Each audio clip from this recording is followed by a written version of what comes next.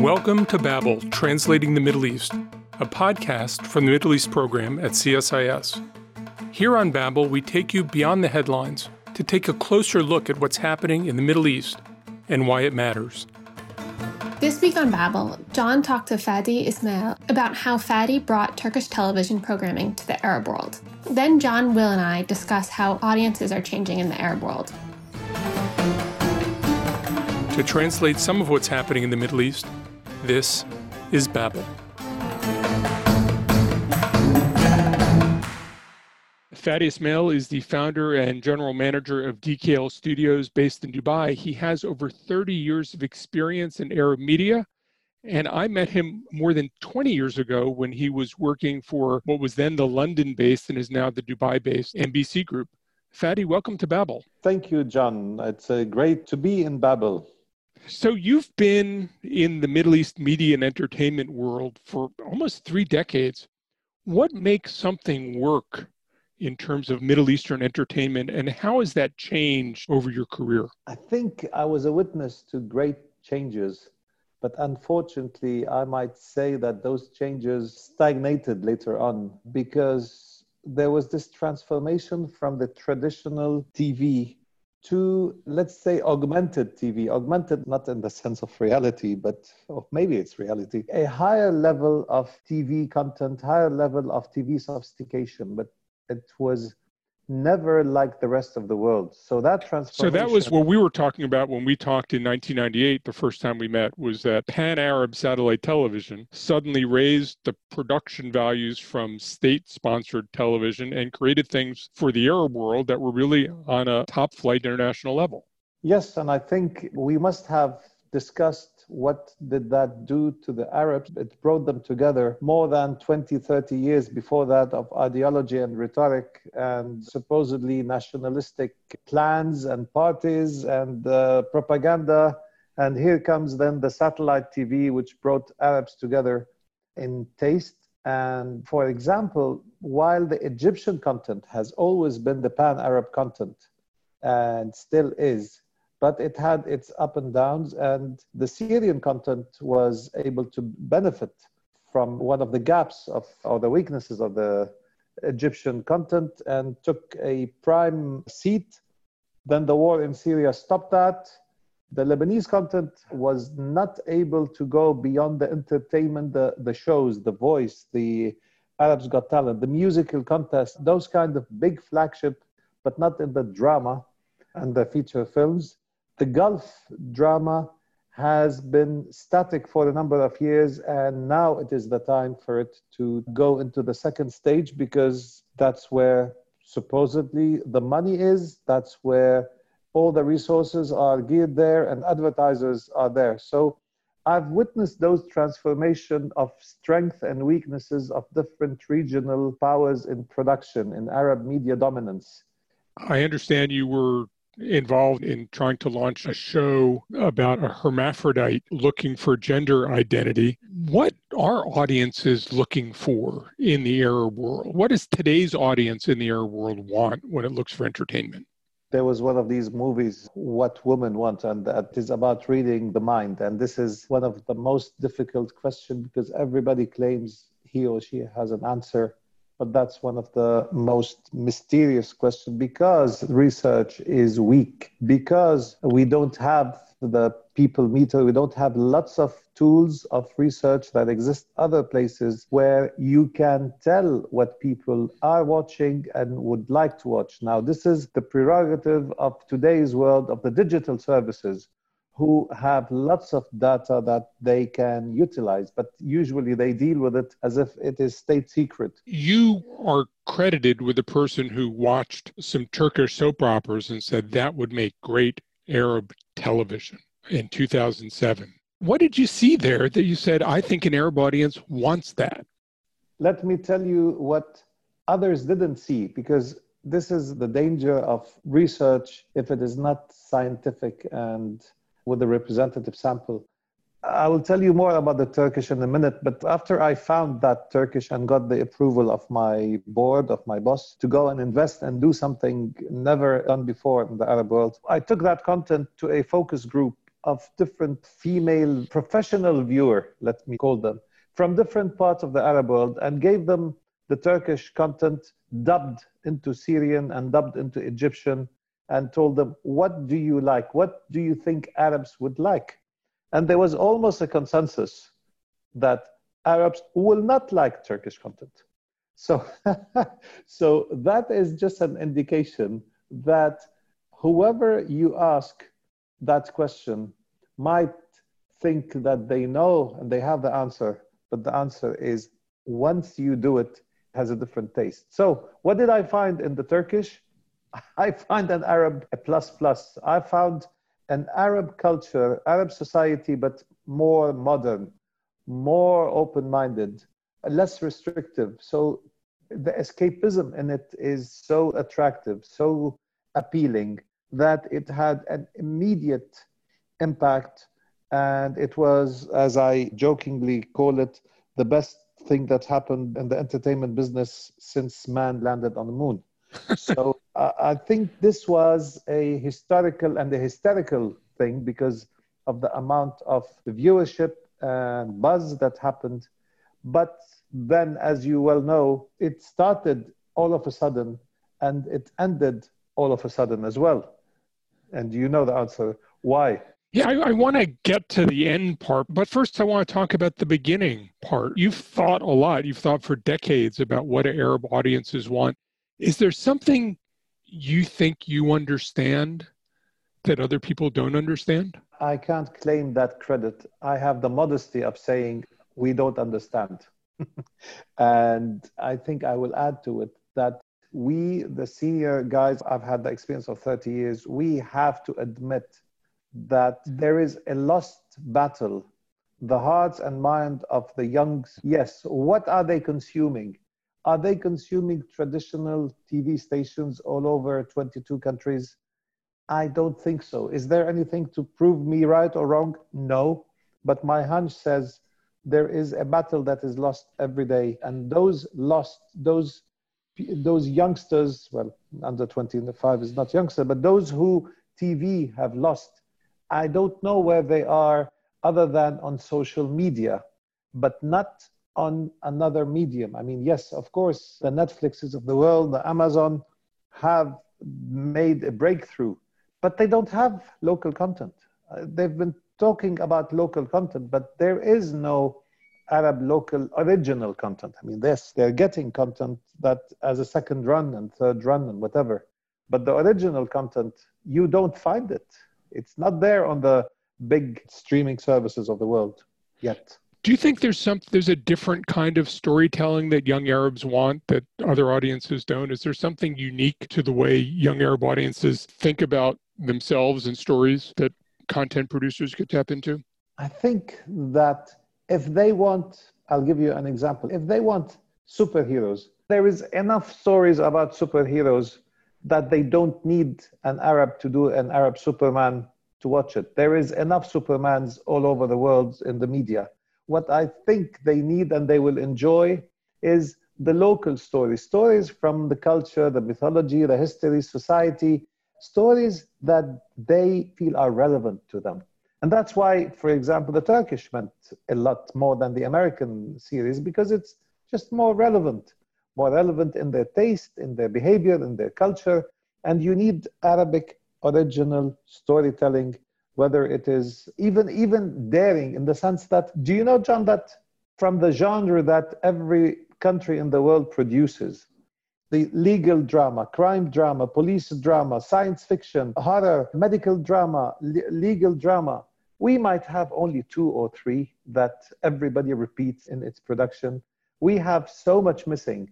Teen drama, musicals, all of that do not exist.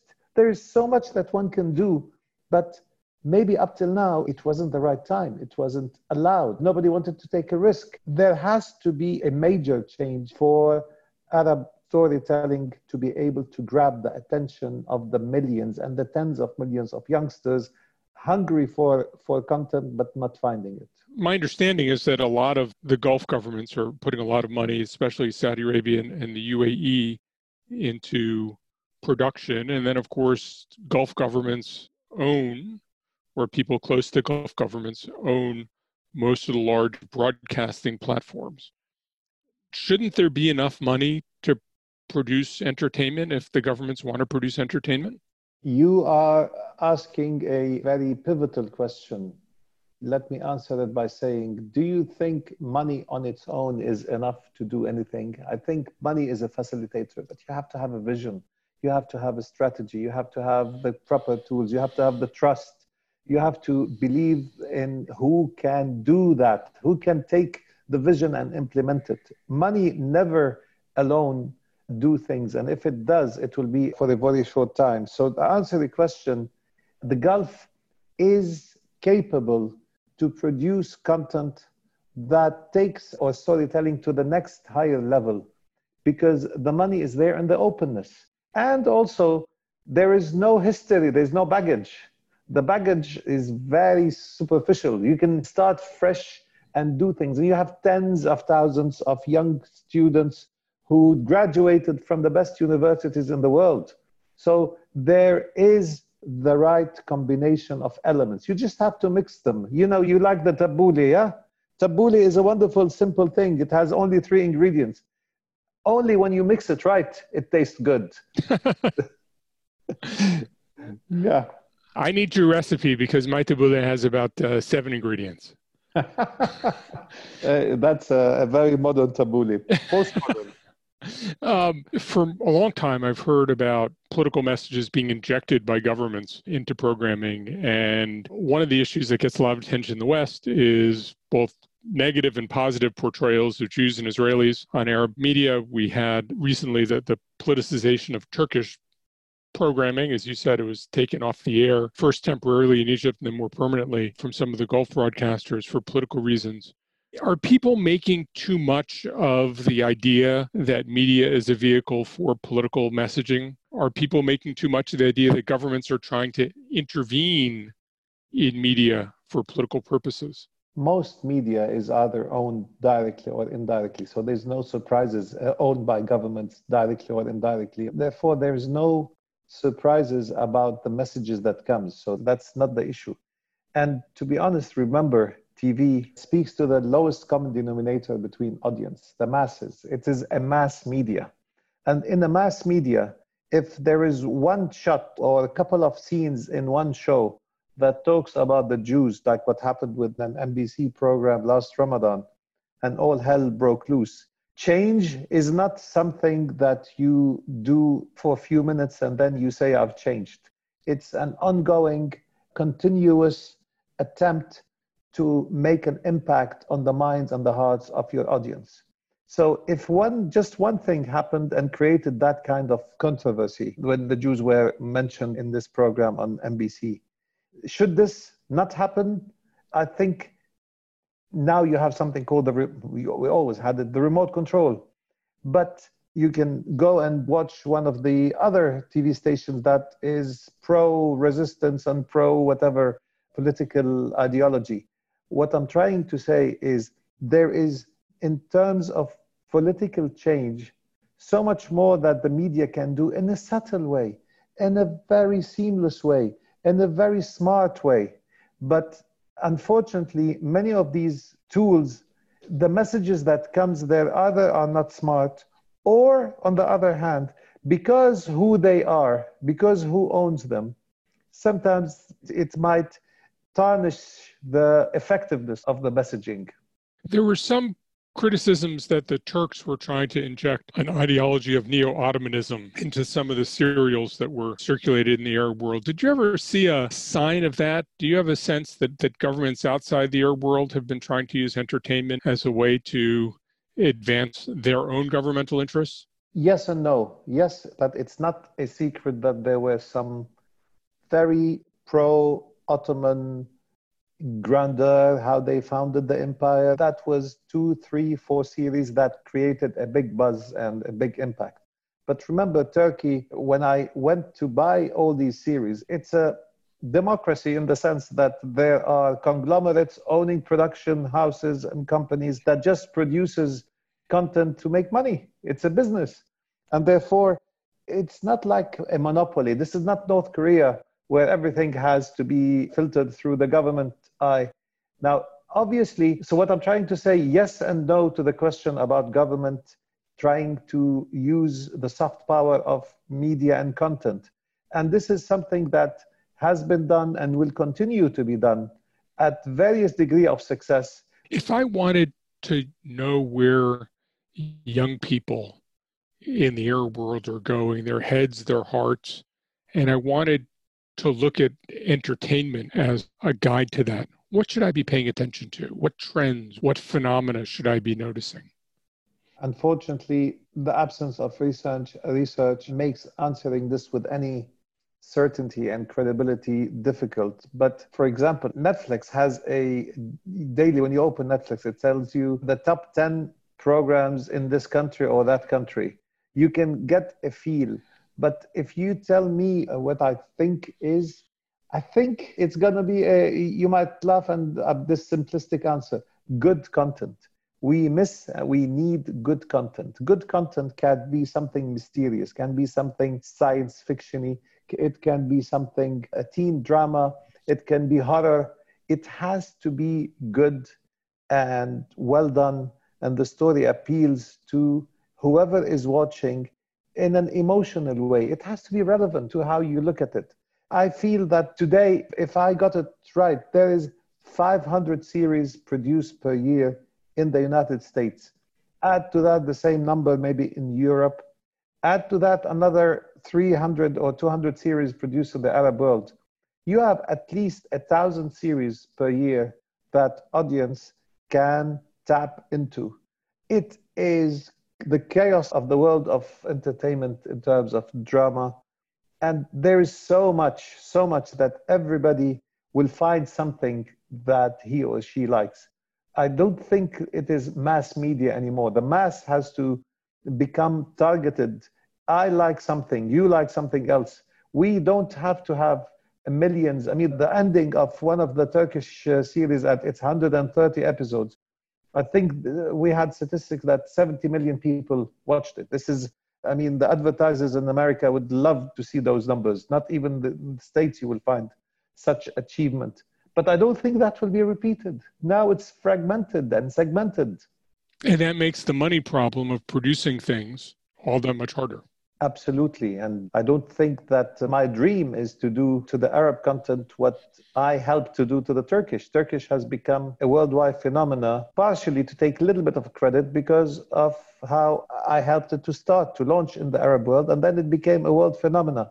I would like to do the same because, listen, the Israelis are not better than us. The Danish are not better than us. The Spaniards are not better than us. They all have content that the world is watching. What is wrong? Why don't we have content that is good enough for the world to watch? I think it's a matter of time and some perseverance and some open mind and some luck. Fadi Ismail, thank you very much for joining us. You're welcome, John. Next up, John, Will, and I talk about how television audiences in the Arab world are changing. We've heard a lot about people gathering together to watch TV shows during Ramadan. It almost sounded from your conversation with Fadi, John, that this phenomenon was being threatened. It was. And then, one of the things that has been striking for decades in the Arab world has been the rise of these incredibly popular serials that run one night a week for every night of Ramadan. So you have 30 different episodes, and people gather together and they watch them and they talk about them. And it really drives conversations not only within countries, but between countries. What I heard Fadi talking about, which surprised me a little bit, was his sense that in many ways the broadcast audience is going away and individuals are watching what they watch individually, that there's no more mass experience. We've seen some of this in the States with the rise of streaming and Netflix and everything else. But I think in the Arab world, where television and Arab satellite television in particular played such an important role bringing the region together and creating a sort of single Arab identity that wasn't based on ideology, but was based on what people were exposed to. And it felt to me like he thinks that's all going away too. There's not a single conversation. There are lots of narrow conversations, and it's harder for anybody, be an individual or a group or a government, to influence that conversation. And I think that has an impact on how the general public's opinion about certain issues changes as well. When you do have those shared experiences where, as John said, where everyone is viewing the same thing at the same time, and in between it, there's space to discuss it, there's space to chat, there's space for articles to come out and people analyzing the issues.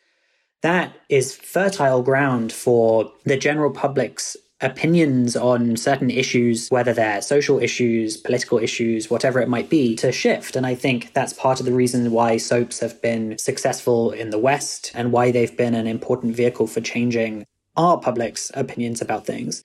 And I think that really, as the audience fractures in this way and as that communal experience erodes, in some ways then media and entertainment does become a less powerful source of changing or influencing opinions. But we still have the role of social media driving it. The difference is that social media seems very much organic and grassroots, even though governments in the region do try to influence it, control it, shape it. But the ability of either governments or media organizations to direct it seems to be diminishing, and therefore even the ability of the region itself to have an internal conversation is being compromised because the conversation in the region can be as easily driven by external things as internal.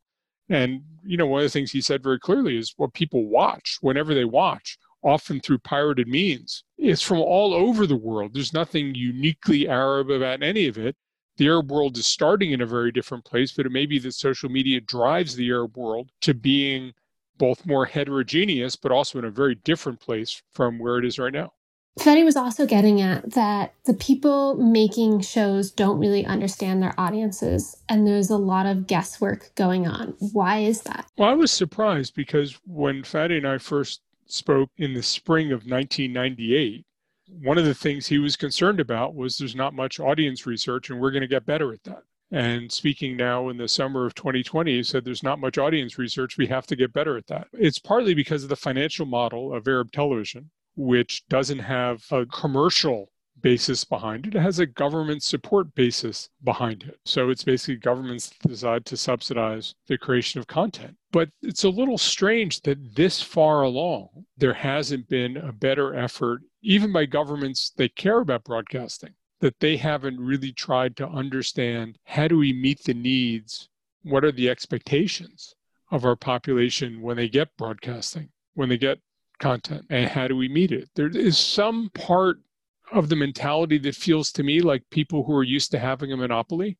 But as we heard Fadi say quite clearly, Arab producers are losing to non-Arab producers because there's so much excellent content, whether it's from Spaniards or Italians or Germans or Americans or somebody else, that keeping Arab audiences is harder and harder. You have to wonder what that does when young Arabs have basically tuned out from a societal conversation. On the other hand, he said he feels there's an opening because their needs really aren't being met.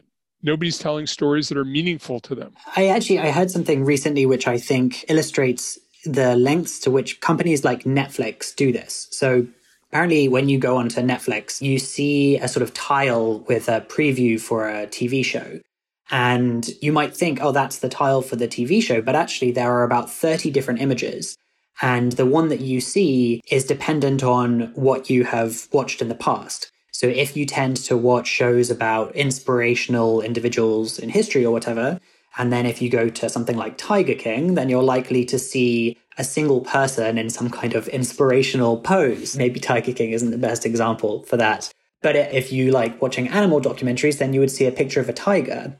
And this is just so fundamental to how media and entertainment works here that it's sort of shocking that even if the governments have this data, that the people who are producing it don't. So how do they advertise it? How do they find ways of getting to the right audience or selling a TV show in a way that the audience is likely to be attracted to? It seems like it's impossible. So striking. Is there a method for that, or are governments struggling with that now? There certainly is the technology to understand what people are watching. We see it with Nielsen boxes and everything else. What I heard Fadi talking about was just losing young audiences to television in general, and people streaming whatever they want on whatever device they want when they want to see it. that gives you a lot of data. And it may be that production moves from people thinking about mass audiences over the airwaves to smaller audiences over different devices. What that does, though, is it may mean that the actual amount of money that goes into any individual production